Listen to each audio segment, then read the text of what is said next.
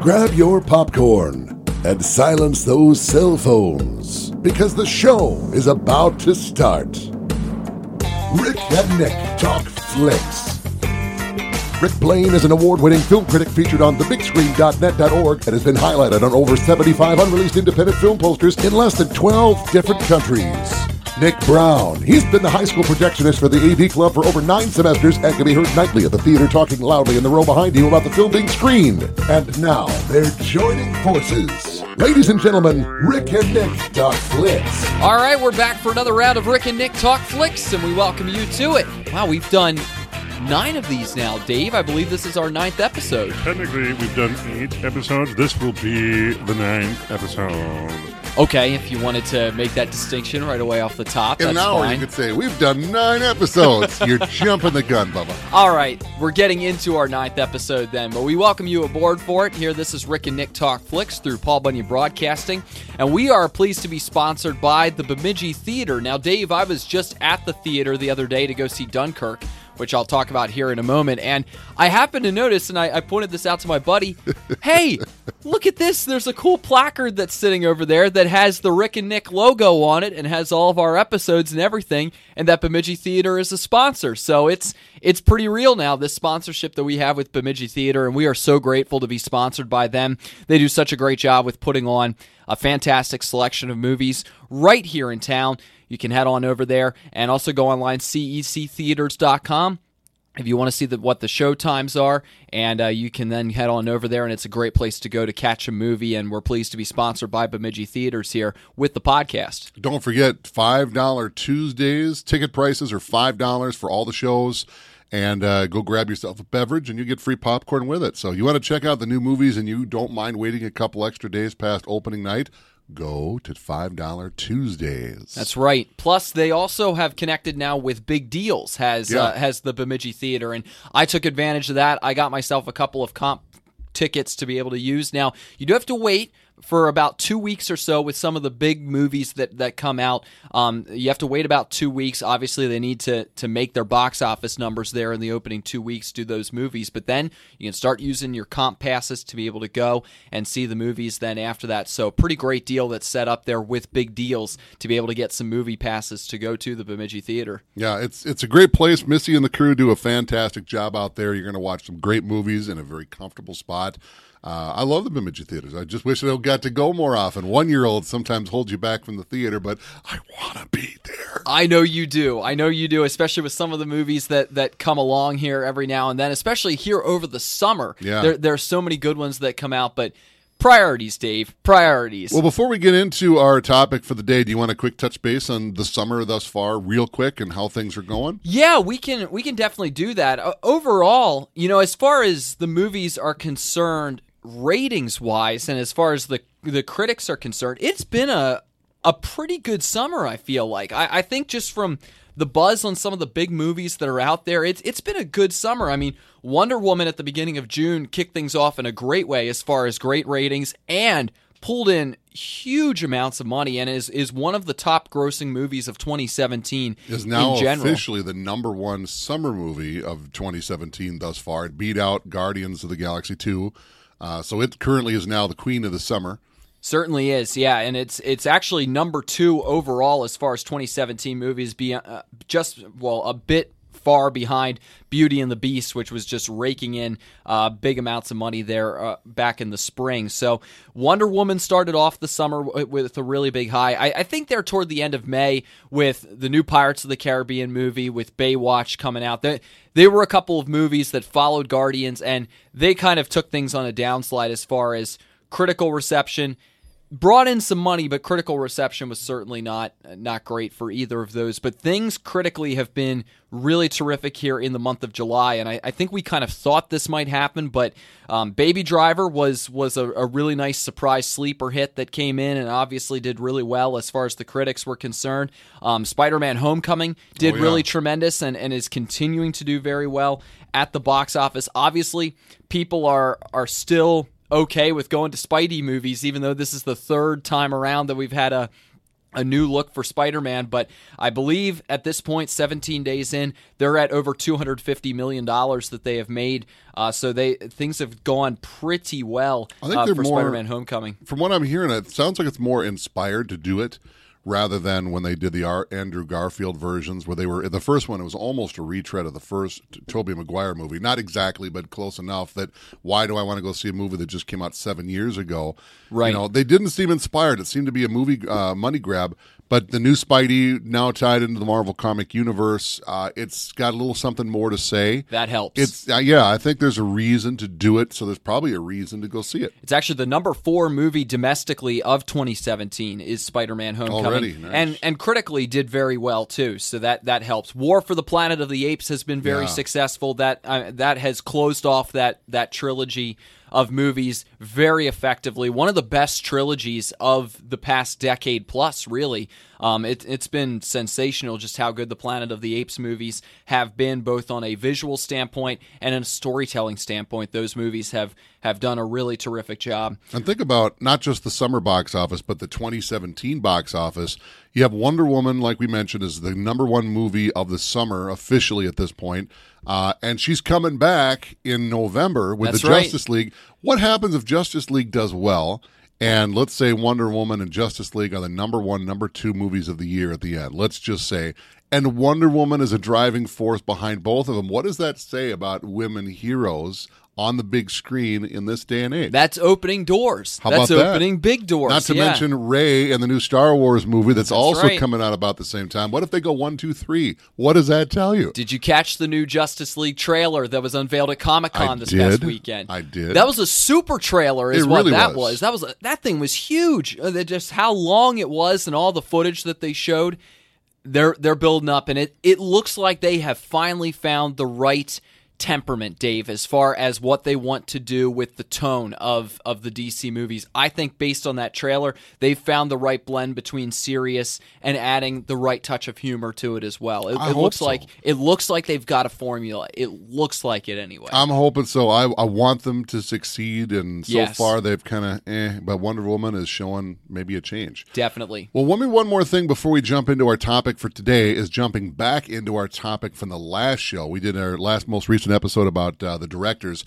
The last time since we did this, there's been a revelation that's come out. That's that right. Perhaps yes. you may have heard about. You pointed this out to me the other day. So there's been a controversy for, 30, 40 years now. The original Poltergeist movie came out in 1982, directed by Tobe Hooper, produced by Steven Spielberg and his crew. The rumor has been that Spielberg, even though he was not the director of the movie, still directed Poltergeist. It's interesting to note that about the same time that he was working on Poltergeist, he was directing E.T., and both sets, the house that both of those movies were set in, they were different houses, but they were essentially in the same neighborhood. So the E.T. house was literally 3 blocks away from the house in Poltergeist. You can look it up on Google Maps, and it's right there. So Spielberg did not direct Poltergeist, but a lot of people over the years have come forward and said, yeah, every scene I did, he pretty much directed it. So Spielberg has not come out and said anything. Tobe Hooper has not come out and said anything, but there was a big interview given by the Leonetti family, and they're a very well-known director of photography. There's John, and then there's Mark, I think his name. Anyway, they're very well-known in Hollywood, except I can't remember their first name. John Leonetti, everyone knows him. And they worked on the movie. They were on every single shot of that movie, whoever directed it. And they essentially said, yeah, Toby was there. He had input, but he really did not direct that movie. If he did, he directed 5% of it. Spielberg did the rest. So a lot of folks are saying that might put the controversy to rest. And Spielberg, the reason why he did it. Yeah, that was the other question that I put forth then and that we were trying to posit theories for. There's been instances where people have maybe ghost directed a movie, maybe for different reasons. But in this case, at the time, there was a looming director's strike. So if the Directors Guild had gone on strike, well, then whoever's directing the movie is no longer going to direct it. So if you have a capable director like Spielberg in a producer's role, then by the Guild rules, the producer could step in and direct the movie. And if you have an able-bodied producer like Spielberg, you know he knows how to direct it.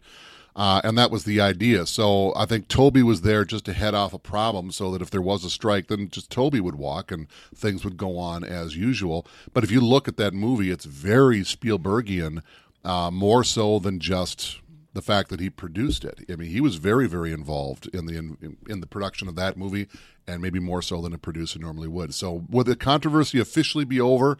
Not until Spielberg comes forward and says as much, but I think the verdict is out. Yes, and that's something of much interest to people who have been thinking about that for many a year, and certainly you've been thinking about this for many a year, I'm sure. And then this I don't know if I'd go that interest. far, but it's just one of those things. Something that's caught your interest, though, over time. With I wonder if there was maybe more to that than met the eye. Interesting. Yeah. But anyway, we move forward into our topic today, and before we do want to remind you that we are going to discuss spoilers, so we're not interested in building up. Well, to a point. I think we're going to talk about Dunkirk, which just came out, which we will leave spoiler-free. Yes. Because it's too recent in theaters, so we're not going to talk too much about it. Plus, I haven't seen it yet, so I can't give spoilers.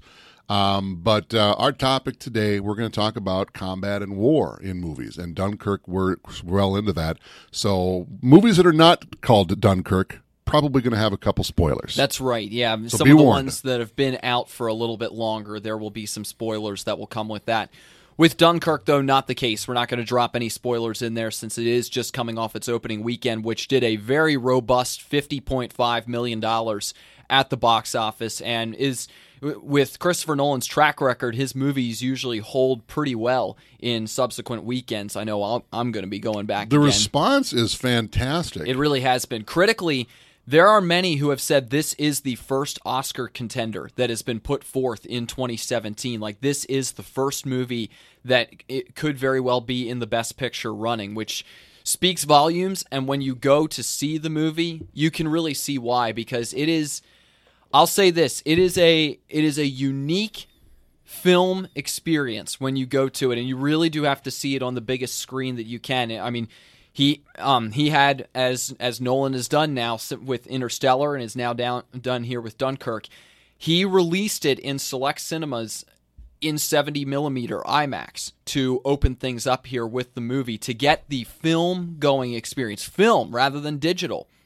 to have that experience be offered to fans to be able to really enjoy it as in the classic sense of film going. And, you know, Nolan has done that. Quentin Tarantino has been doing that here in recent years, hearkening back to those times of getting to see film on screen and getting to appreciate the movie-going experience in that way. And it's a movie that hits your senses in so many ways, I think is really a great way to put it. And so, too, with the way that the movie is done, there's minimal dialogue. I'll say that off the start. There's very minimal dialogue. It is a huge blend of sound. Sound is so paramount in this movie. The sounds of war, and it strikes you very, very poignantly, and in a way that really takes you into the setting of what is going on with the desperate Operation Dynamo that took place within what happened at Dunkirk back in 1940. And it's also unique because it takes you into on land, what happened on land at the mole there at Dunkirk, and then on the waters as well with the civilian Navy, and then in the air as well with what happened with some of the pilots who took part in this particular mission. Time is an essential piece of the movie as well, and I keep that in mind as you go see the movie. Time is approached in a very unique way in the movie, and that needs to be kept in mind. I say that loosely, but I think it's worth saying because I don't want to give away too much, but at the same time, I think that'll help you be prepared for when you go into the movie. But I'll also say this, there are not distinct characters in the movie. There will not be the backstory that you get in other movies, in other war movies for that matter. But I think it's very intentional that way because these people who you see in the movie, you don't get the backstory on them, but you're being dropped in on a very desperate time that they are going through, and they are very representative of the whole. Whether it's the individual young soldiers who are on the beach, or it's the civilian boat that's on the water, or it's the pilots that are in the air. They are representative of a much bigger group that was taking part in this. And even though you don't get the background on these people, who they are, what they do, they are representative of the bigger conflict and the bigger nations that were involved in this conflict. And it's such a unique war movie, but it hits you in such a way, as far as the visual, as far as the sound, the emotional side of it, triumph, tragedy, all kind, just an incredible blend of emotion that goes into it. One of the other big things about it, Nolan is known for his run times, which tend to be a little on the long side, Interstellar in particular. I saw a good tweet on Facebook, is probably the best way to put it. I was a friend of mine that said a tweet that was placed on Facebook. Yeah, okay. It was it was real quick. It said, "Hey, this movie was 105 minutes, and apparently that's how long I can hold my breath." I mean, what does that tell you? Yep. So maybe the fact that it is so compact, and as far as movies go, that's less than a 2-hour movie, which is kind of a standard runtime. Which is funny because Christopher Nolan's a guy who's been known for these epics, these epic movies that are I hear just, it still is an epic. It's just a really short is. epic. That's right, and it comes at a time where people are like, are the movies getting too long these days? Because there are so many long movies that you can't appreciate the long epic anymore because there's so many of them. Well, here, Nolan slims it down, and he slims it down in a way that he takes away all the fluff that might come with a movie like this. It is a war movie, bare bones, nothing else really to it. It's just you are plunged into the conflict. So let me ask right you, away. So let me ask you something on the larger, deeper scale here. So Dunkirk, I've yet to see it, so I really can't comment. I can't recommend it enough. I really cannot. Get out to the Bemidji theaters, or if you're a little more local to another theater elsewhere, get out there and see it. There are a lot of showings at the Bemidji Theater that have been going on, so definitely get out there and check it out because it is well worth going to see. It's just that good of a movie. It's the first, what I would call a full-blown war movie we've had in a while. We've had some movies with battles and skirmishes, but this is a straight-up hard war movie. And the war story itself is somewhat of a tragic war story, despite the heroic nature of it. So in this day and age where we are now a little bit on the war-weary side as Americans, we are officially not at war, but unofficially still at war. Afghanistan, Iraq, and maybe other things brewing up with North Korea and so forth.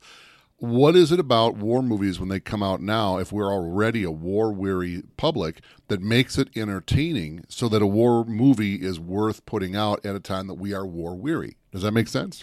Yeah, it does. I think, and I've seen some debate on Twitter regarding just some of the sentimentalism that people have shown for the sense of heroic and bravery that would take place in wartime, and people thinking that maybe we of today are, I don't know, maybe don't have the same kind of, desensitized, or maybe don't have the kind of moral strength and courage that people of that time had. And then, that's launched all, that'll, in whatever corner of Twitter you look, that launches all kinds of back and forth regarding that and how that's concerned. But I think the way that a movie like that makes itself a part of the today, or why people like going to it, is because people like to see heroism take place. They can still appreciate heroism. And with some of the war movies of today, which we'll get into here, there is the debate and the question of,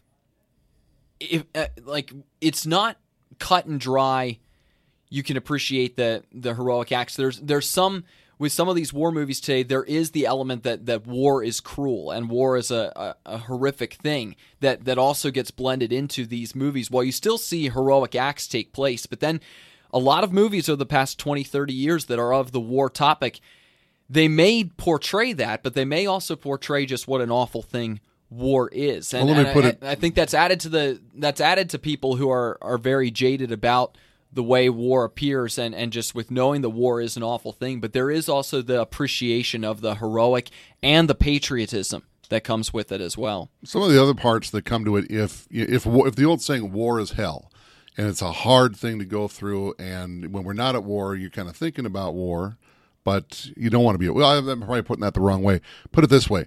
If war is such a horrible, horrible thing, then what is it about war movies when they're done well that make them entertaining enough to the point that we're willing to give Dunkirk a $50 million plus opening weekend at a time that we're war weary? There has to be a level of entertainment there, whether it's Dunkirk or any other movie in particular.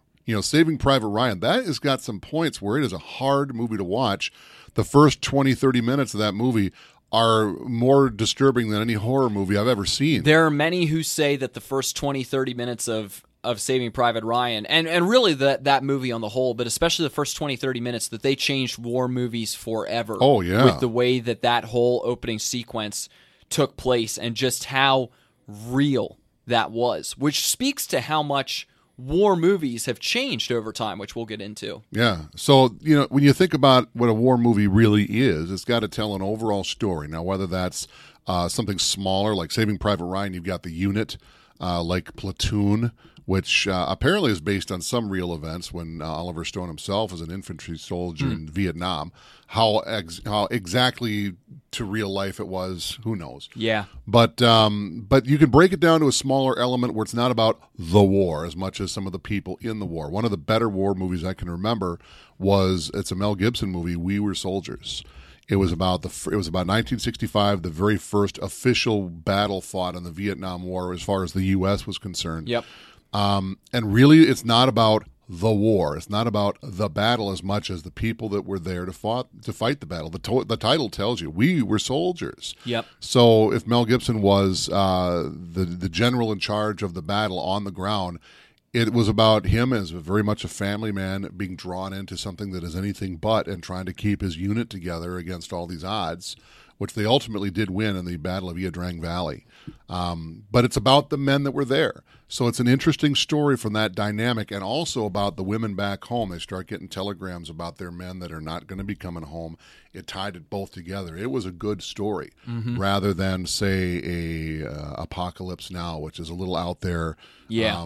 Kubrick's Full Metal Jacket, which it's an interesting movie in dynamics, but it's a very different kind of war movie. So what is it about those war movies, specific war movies, that'll bring you in?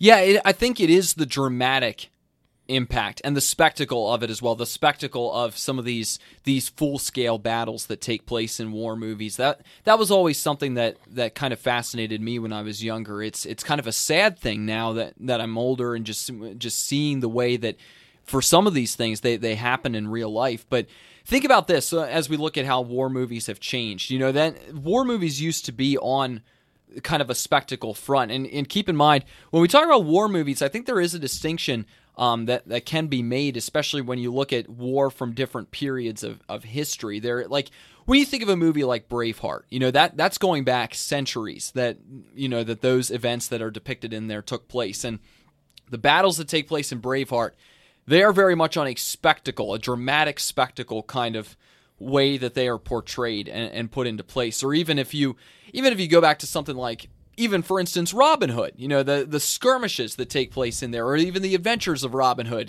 going back to the Errol Flynn movie, that's a spectacle, the sword fighting that takes place in the Great Hall there of that movie, that's a spectacle kind of thing. When it comes to 20th century war depictions, or even going back to 19th century, if you want to factor the Civil War in, there are elements of spectacle, but at the same time, there's more that goes on than just that. But that has changed in some ways in the movies. Like, take, for instance, I think the first really big war movie that came out was All Quiet on the Western Front in 1930, which many have hailed as one of the great movies of all time. There wasn't much dialogue that happened there, but it was an early depiction of the horror of war from the trenches in World War I. It portrayed that. And keep in mind, that's 1930. That's going on. You don't have many movies that would maybe cut to the core like that, but this one did, and it won a couple of Oscars for it. But war in the movies, especially during World War II, whether it was at home or abroad, no matter what country it was, war in the movies was very much a propaganda kind of thing with the way that it was portrayed. It was a rousing sense of national pride, and there were a lot of movies that got released around that, on all sides. That idea on all sides. Yeah, everybody was releasing films like that. Take, for instance, Sergeant York here in the United States, about the story of the sergeant who was, and sharpshooter, and all of his exploits and just some of his convictions behind why he did the things he did, even though he struggled with the idea of going to war. And that came out in 1941, that was released. very interesting sense of timing there on a movie like that. But a lot of movies that came out there around that time or shortly after World War II that either pertained to World War II or World War I, but had a propaganda sense to them or a national pride sense to them. And that was everywhere, like you said. I think war movies, because not all war movies are created the same. I think from what I can come up with, I think there's about 3 different categories of war movies. The first category is very historically accurate, to essentially tell the story and break it down a bit as to what exactly it was. Tora, Tora, Tora comes to mind. Very historically accurate movie. And that movie was one that sort of started to represent a shift in the way war movies were presented, but we'll get there in a moment as we continue chronologically. So, and it might take some dramatic license. It may condense characters down for the sake of dramatic license or to be more clear and concise. But for the most part, very historically accurate. That's the first category. The second one is one that is absolutely fictitious but takes place during an actual war. Inglourious Bastards come to mind. It is not historically accurate in the slightest, Especially with the way it ends. Yes, especially with the way we can talk spoilers. We said we would. Hitler was not gunned down in a movie theater. It didn't happen like that. And they did not blow up his cabinet as part of that. Didn't as well. happen, know. But other movies that can be a little more realistic. Pearl Harbor is not a realistic war movie in that it's accurate. Parts of it are. But it's not about the battle as much. It's about something completely different. It really played on the drama in that movie. It was the war was really the backdrop. It was as much as Titanic was not about the sinking of the ship as much as it was a love triangle. And then there are the third category, which is just completely fictitious. Absolutely fictitious. Right. And so it depends on what you're talking about. Saving Private Ryan would be one of those second categories. It's not necessarily inaccurate to what happened in the war. I mean, the D-Day invasion on Normandy Beach is told very accurately from what I can gather. Mm-hmm. But it's not about that. That's the opening 20, 30 minutes, and it's an impactful 20, 30 minutes. But the story itself is loosely based on something that happened back in Lincoln's time. And it also harkens back to Pearl Harbor, where there were multiple sons from one family serving on one boat that was blown up at Pearl Harbor, and all but one of the sons were killed. So it took elements from other parts of history. There wasn't any one incident where the president or the secretary of war said, hey, you find this guy in the war and go get him. That never happened, but elements of it did. But then there's something like Gettysburg, which is a little bit more, that movie, which is a very long movie, but it touches on the different elements of the battle and does so in a mostly pretty accurate way, with a couple of other dramatic elements that are added in, but at the same, especially with some of the backstories of some of the main generals involved with the battle. But even still, a lot of elements that are part of that they took place as they happened there with the battle. One of the things that I like about a war movie is not just a good story, but sometimes the history of what actually happened is story enough. Yes. Tora, Tora, Tora, I mentioned real brief, is a fantastic movie. It's one of my favorites. It really is. Because it tells both sides. It was directed by an American and a Japanese director, and the Japanese side of the story, oftentimes when you're looking at a war movie, especially when the Americans make a war movie, we are the good guys no matter what. Mm-hmm. Is it possible to say that the Americans maybe antagonized the Japanese to the point where they were going to strike? Tora, Tora, Tora talks about that. If we didn't cut off their oil supply, they probably wouldn't have struck. They felt like they're right or wrong. They felt like their back was against the wall and they needed to respond. Yeah. And this deals with that. There really is no good guy or bad guy according to that movie.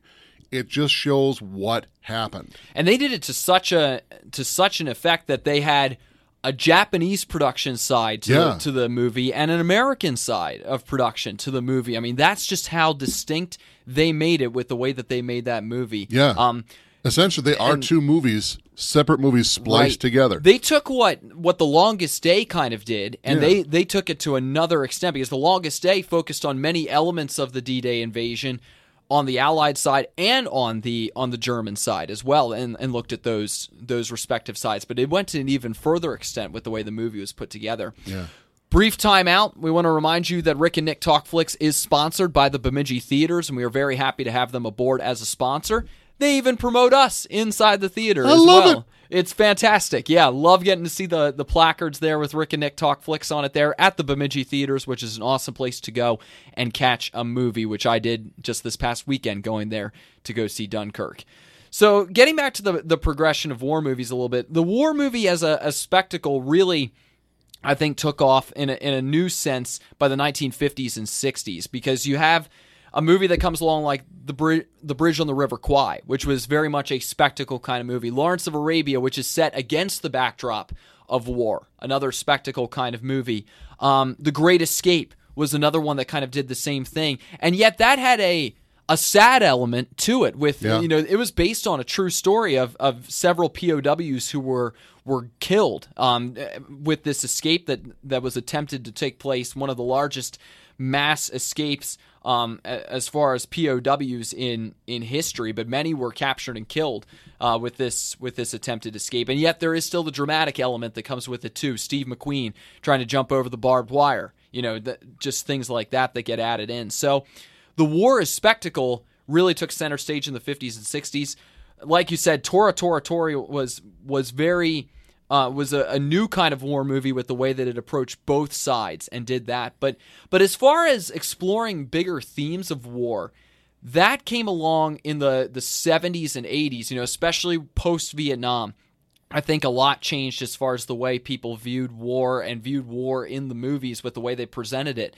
But even before that, think about a movie like Paths of Glory. Have you seen Paths of Glory? I've not seen that one. That's early Kubrick, like late 50s Kubrick, and that one has that one stars Kirk Douglas in it, and it's about a court-martial involving a charge during World War I, where a general refuses to commit his troops, or he does not want to send them into what he knows is going to be a doomed mission, and then there are several men tried for cowardice, or along those lines, that are tried for cowardice within the movie, and just exploring some of the decisions that are made in war and the folly of some of those decisions or some of those charges that get put forth in war. And that was an early war movie that sort of changed things a little bit, as far as we're going to get into some deeper thinking about war and the why sometimes that comes with it, even from within the conflict, the why of some of the decisions that happen. So you're talking about how up until a point, a lot of the John Wayne war movies were all about a bunch of heroes going to go do stuff. A lot of war movies in that time since the 70s and 80s have really evolved to encompass deeper themes and deeper, richer meanings. Look at Platoon, for example. Platoon is almost a microcosm of the American culture during Vietnam. Mm-hmm. It's about a unit that's out in the bush that literally gets split into half. You have one side that's thinking one way, you got the other side that's thinking another, and it's almost a war between one side of the group and the other side of the group in the middle of a war. Yeah. Very much like our way of thinking, pro-war, anti-war. And also some of the gritty realisms about things as well. Yes. Saving Private Ryan, to the point where, we keep going back to that because it's become the war the movie. grittiness had already been changing. Oh, yeah. I think Apocalypse Now really changed the game as far as the way war movies were approached and some of the gritty realisms that came with it, both on a mental side and in a visual sense too. But mental side, definitely with Apocalypse Now, which is basically Heart of Darkness within Vietnam. But, even just the visual, almost a visceral reaction of things, they would hire disabled actors that had severed legs for one reason or another, and they would equip them with a false leg that would get blown off in the course of the movie. So you would actually see somebody lose a body part. Yes. And that's, even though it was completely a prosthetic event, the way that it happened, it is about as, from what I understand, is about as realistic as it would look as if you were out there. That is a lot of what I've heard about Hacksaw Ridge as well, which many people have said it's like, whoa, in a visual sense. It's just, as far as life and limb that just are getting blown to smithereens before your eyes, Hacksaw Ridge takes that to another extent, just and is sort of representative of how that scale has just been gone down here over the recent years of war movies and how that's been changing over time. But yeah, gritty realism, both in terms of the conflicts and asking questions about the conflict, and also gritty realism as far as the visual that you're seeing. A lot of that has changed here in the last 40, 30 years that is, and Apocalypse Now, Platoon, Full Metal Jacket, certainly with some of the mental things as well as some of the visual things that get touched on there in the movie. It's changed quite a bit. I think there's a lot you could say if you're standing outside the theater when one show exits and you're about to go in and you're watching them respond as they walk out. I mean, it's not like you're coming out of a Spider-Man movie where, oh, that was awesome. And I love the part where sometimes you come out of a really, really gritty movie and people are walking out somber, like they're leaving a wake. Mm-hmm. I can remember going in to see Schindler's List, and people are coming out almost openly weeping. That is a hard movie. It really, really is, and it's absolutely a war movie, absolutely. A different kind of war movie. But the way it was presented in such a way that your sentimentality, there was no way it wasn't going to be pulled into this. There are questions that come with that. Have we gotten too realistic to what extent is realism good with the movies today? But that's where we come back to the idea that I kind of had from the start with this, where, and I was talking to you about this before we went on with the pod, is that war movies today, you got a cornucopia of what kind of war movies you can see today as compared to maybe back in the 30s, 40s, 50s, where you knew what you were getting. It's maybe going to be some kind of patriotic type of movie or something that's going to be sentimental kind of thing, or maybe a grand epic kind of thing. Today, you can get a wide variety. You can get a Tropic Thunder kind of thing, which is more of a comedy type of movie related to war, or an Inglourious Basterds kind of movie. Link Tropic of Thunder as like I would with Star Wars into a war movie. It's a war movie. Well, you can still depict war, quote unquote war, in a very loose way, and that's kind of what I was saying, is that you can drop into so many different categories now of what kind of war movie you see.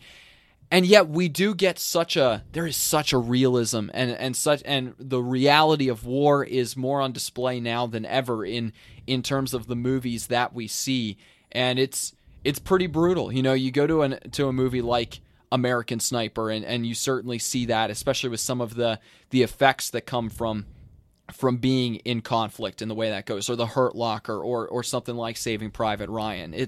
Those realities are on display now more than ever, and it is gritty, it is dark, and sometimes it makes you wonder, you know, is this good that it's this realistic? You know, that should it be presented this way, or have we maybe gone too far with how it gets presented? There's a debate about the movie Zero Dark 30, which is about the hunt and eventual killing of Osama bin Laden and the September 11th attacks. Apparently, and this is from what I understand, they were working on a completely different movie because at the time the movie was starting to go forward, we didn't find him at that point. They were basically going to do a movie about the Tora Bora, which was shortly after the war began, and Osama bin Laden and his lieutenants escaped the Tora Bora mountains, and essentially that was going to be the movie they did. And they were just getting ready to shoot when all of a sudden the news broke that they'd found him and got him. Right. So now the movie got put on hold. All the research they had done still was valid. And then they changed the story because now the story had changed, you know. And so that's what Zero Dark 30 was about. But they also depict a lot of things in how influential was torture and was torture. Was it beneficial? And there's a big debate as to whether or not they allude to the fact that maybe it was more beneficial than people would prefer us to know. Or then there's also the claim that they'll just say whatever they need to say in order to do it. How did we get to that point? And maybe should something like that be shown? And will it, whether it influences you that maybe it's a good thing or a bad thing, it might influence you either way, depending on what your preconceived notions are. Yes, certainly. And with the way movies are the realism of movies today has just skyrocketed, you know, with the way that things like that get presented. So I think what it comes down to is the way that a person approaches going to the movie. Because think about it, somebody who goes, there are people who go and enjoy action movies for the blood and the guts and for the conflict and war that takes place within them. But I think the way you approach going to a movie like Predator in the movies, when you go to something like that, which is full of army people trying to take down an alien, you've got to approach that a different way than going to something like a Saving Private Ryan or a Hacksaw Ridge, where But I think sometimes people don't make a distinction. They go and they say, "Oh, wow, that look at all the war and the blood and the guts that come with that too." And there are people who enjoy going and want more of that action. There were people who, when Dunkirk was PG-13, that was going to be the rating. There were people who were like, "It's not an R movie. That's not hardcore. That's not hardcore enough. They're not presenting it hardcore enough in that way." And yet, when you go, it's a hardcore senses kind of experience that you're going through with being in that. Even if it's visually, there's not the kind of blood and guts that you see with these other movies. You're still being hit emotionally and senses-wise, just in different ways. But I think there needs to be that distinction when people go to the movies these days, for starters, because there are some who go seeking out an action kind of conflict movie and maybe don't take into account the themes. But then on the flip side, there are those who go and they take the war as hell approach when they go to it, and then some of these movies they leave decrying war that much more, when in fact sometimes it's worth exploring, why has this conflict taken place? As awful as it is that it takes place, why has it taken place? And maybe not to discredit those who were involved with the conflict, but rather to think about the implications of why the conflict happened, or who was involved with it, rather than just taking away, oh, war is awful and the people involved in it are awful. Well, there's a lot more that goes on to it these days, but I think sometimes people lose sight of that. Well, and people can go into a movie educated or not educated, and maybe the movie will educate them. I remember when Valkyrie came out maybe about 10 years ago. I remember this was about the time that Tom Cruise was jumping up and down on Oprah's couch, and he was starting to lose some credibility. Yeah. And then he comes out in a movie as a Nazi, which he was in the movie. But not really. He was a Nazi, because at that point you didn't really have a choice in a lot of cases. You were either going to be a Nazi or you were going to get pushed out of Germany and you were going to suffer a worse fate than if you did. But it was about people that were very much involved in Hitler's Germany that realized bad things are happening here, and if we lose this war, we're all going to be lumped in with a lot of us with Hitler, and we're not all like him. And it was the true story, a very true story, about how the Germans themselves tried to take Hitler out so that they could negotiate their own terms and say, look, we're not a nutcase like this guy, Yeah. The plot failed, but it did take a couple of liberties, but it's fairly historically accurate. But then again, you got a lot of actors walking around in Nazi uniforms. That's a hard sell. Yeah. There's even a Star Trek episode where they're in their Nazi uniforms. If you're without getting too into it, they go to a society in another planet. The original series. Yeah, in the original series, where the pattern of this universe is patterned after Nazi Germany, and so they infiltrate it in Nazi uniforms. So here's Spock wearing an SS jersey. They don't show that on TV anymore because you're not looking at the context of it, because it's such a guttural response of what the Nazis were in real life that there is no way around it. Yeah. So it's a tough one to sell sometimes. But if you look past that and you look at what's actually the message here, then you can get past it. But if you have preconceived notions. Yeah. I think it's important to approach war movies with a nuanced view these days. I think it is really good to come in with a nuanced view. Even if you are somebody who is maybe a bit more pacifist leaning, there are things to learn. Even if you are a person who is very, I don't know, you support the military, but maybe it's too.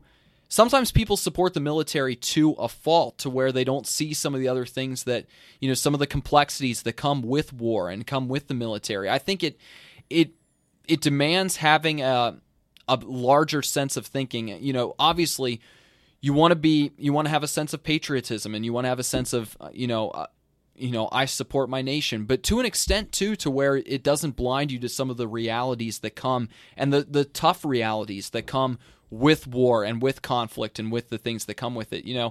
A lot of movies, I think, do that today, to the point where it does. I think sometimes with the way these war movies have changed, it has made people very jaded toward the military, and that's unfortunate that that's happened, because there are men and women serving across the world who are putting a great sacrifice on the line.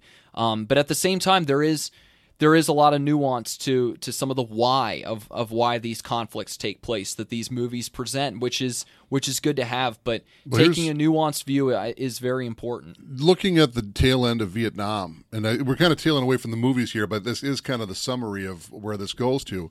After Vietnam, a lot of soldiers would come back and they were spit on and they were yelled at and this and that because a lot of people confuse the soldiers with the war. They are not the same. If you're a soldier and your country goes to war, they tell you, you go. You don't have a choice.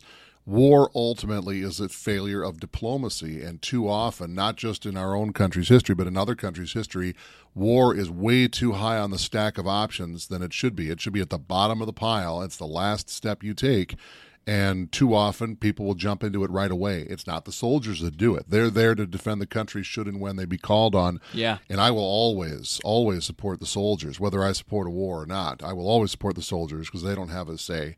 And my family very, very strongly versed in military background, going back, in fact, to the Civil War. Mine too. Both sides of the war. I've got part of that in my family too. You know, I had a great grandfather who served and died in World War II. So I know that. You know, even when I watch Saving Private Ryan, I think about my great grandfather and the service and sacrifice. You know, I think of others in my family who have served, and it's, you know, it's a grim reminder and a sad reminder, but it's also, it makes me proud that they were still willing to go and to pay the sacrifice because in the name of freedom and watching out for others, even if the conflict involved was far from ideal. And even if the cost was high. Here's a really good way to sum it up. Who's going to dispute that Clint Eastwood isn't a fantastic American?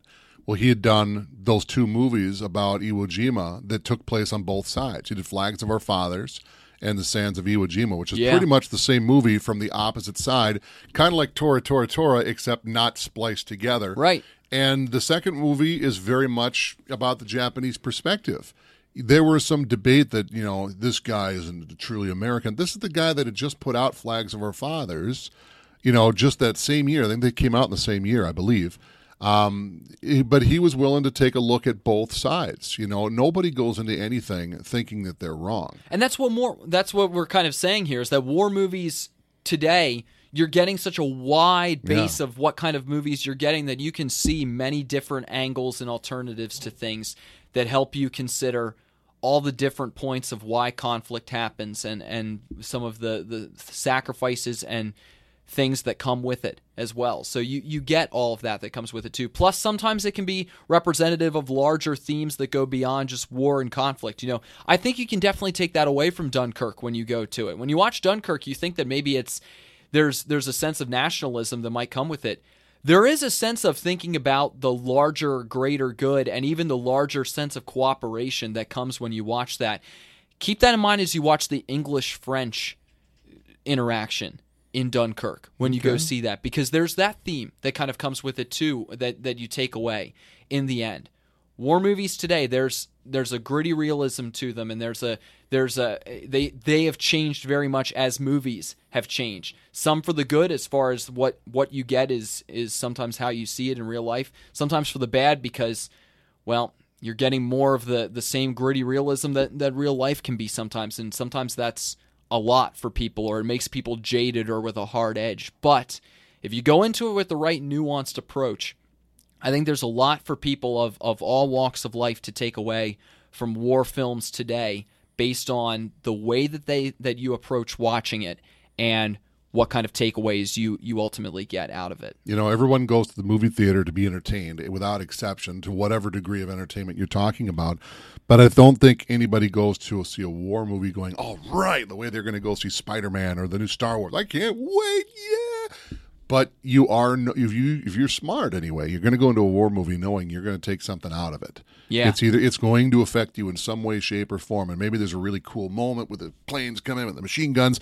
And then there's that time, how about in Saving Private Ryan, everything's black and white except that one girl. Just to point out how she was just one of the masses. And then later you see that mass grave with that red coat there. Oh, you're talking about, that's yes, Schindler's List. Schindler's List. I said Saving Private Ryan. You're right. Schindler's List. You're right. And that makes an impact. You're going to take something away from that, whether it's a horrific 20-minute opening of Saving Private Ryan to there's one act in that movie that just absolutely grabs me every time. Near the end of the movie, they're having the big battle, and the two guys are fighting over the knife, and one guy very slowly and deliberately.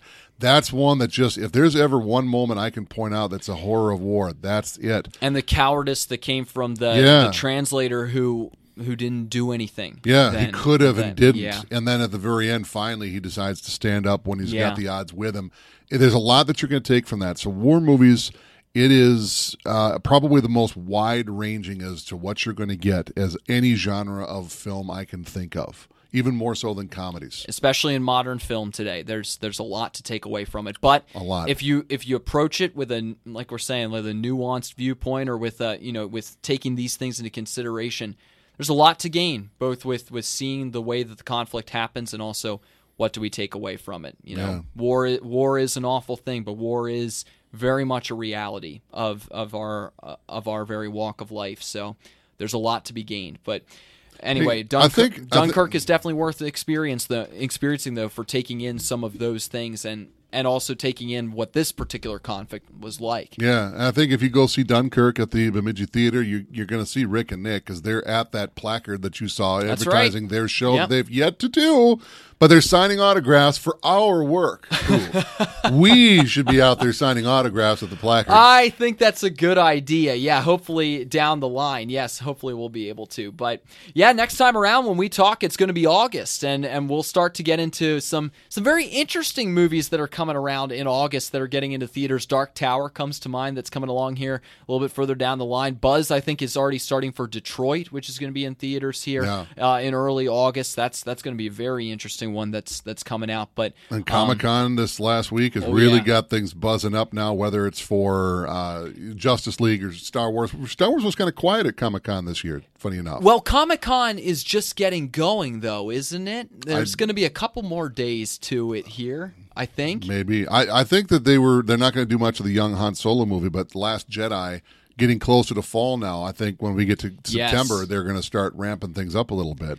I would not be surprised if there's another trailer here in the near future. I hope so. A more extended trailer for Star Wars, because think about it. We've got the summer movies, end of year movies as far as blockbuster stuff. Gets big. November, December has really ramped up now as far as the movie calendar. So you get the blockbuster stuff, but then Oscar-winning type movies are going to be starting to come around as well, and they'll start to get some buzz. The Oscar conversation is already on, though, with Dunkirk, and in a pretty big way, and honestly, deservedly so, because that's just how good and how unique it is. Hopefully by the next time we sit down, I will have seen Dunkirk. Not that we're talking war movies the next episode, but not that we'll be here the next episode either, because you never know. Rick and Nick might feel like I should show up to their podcast. Maybe.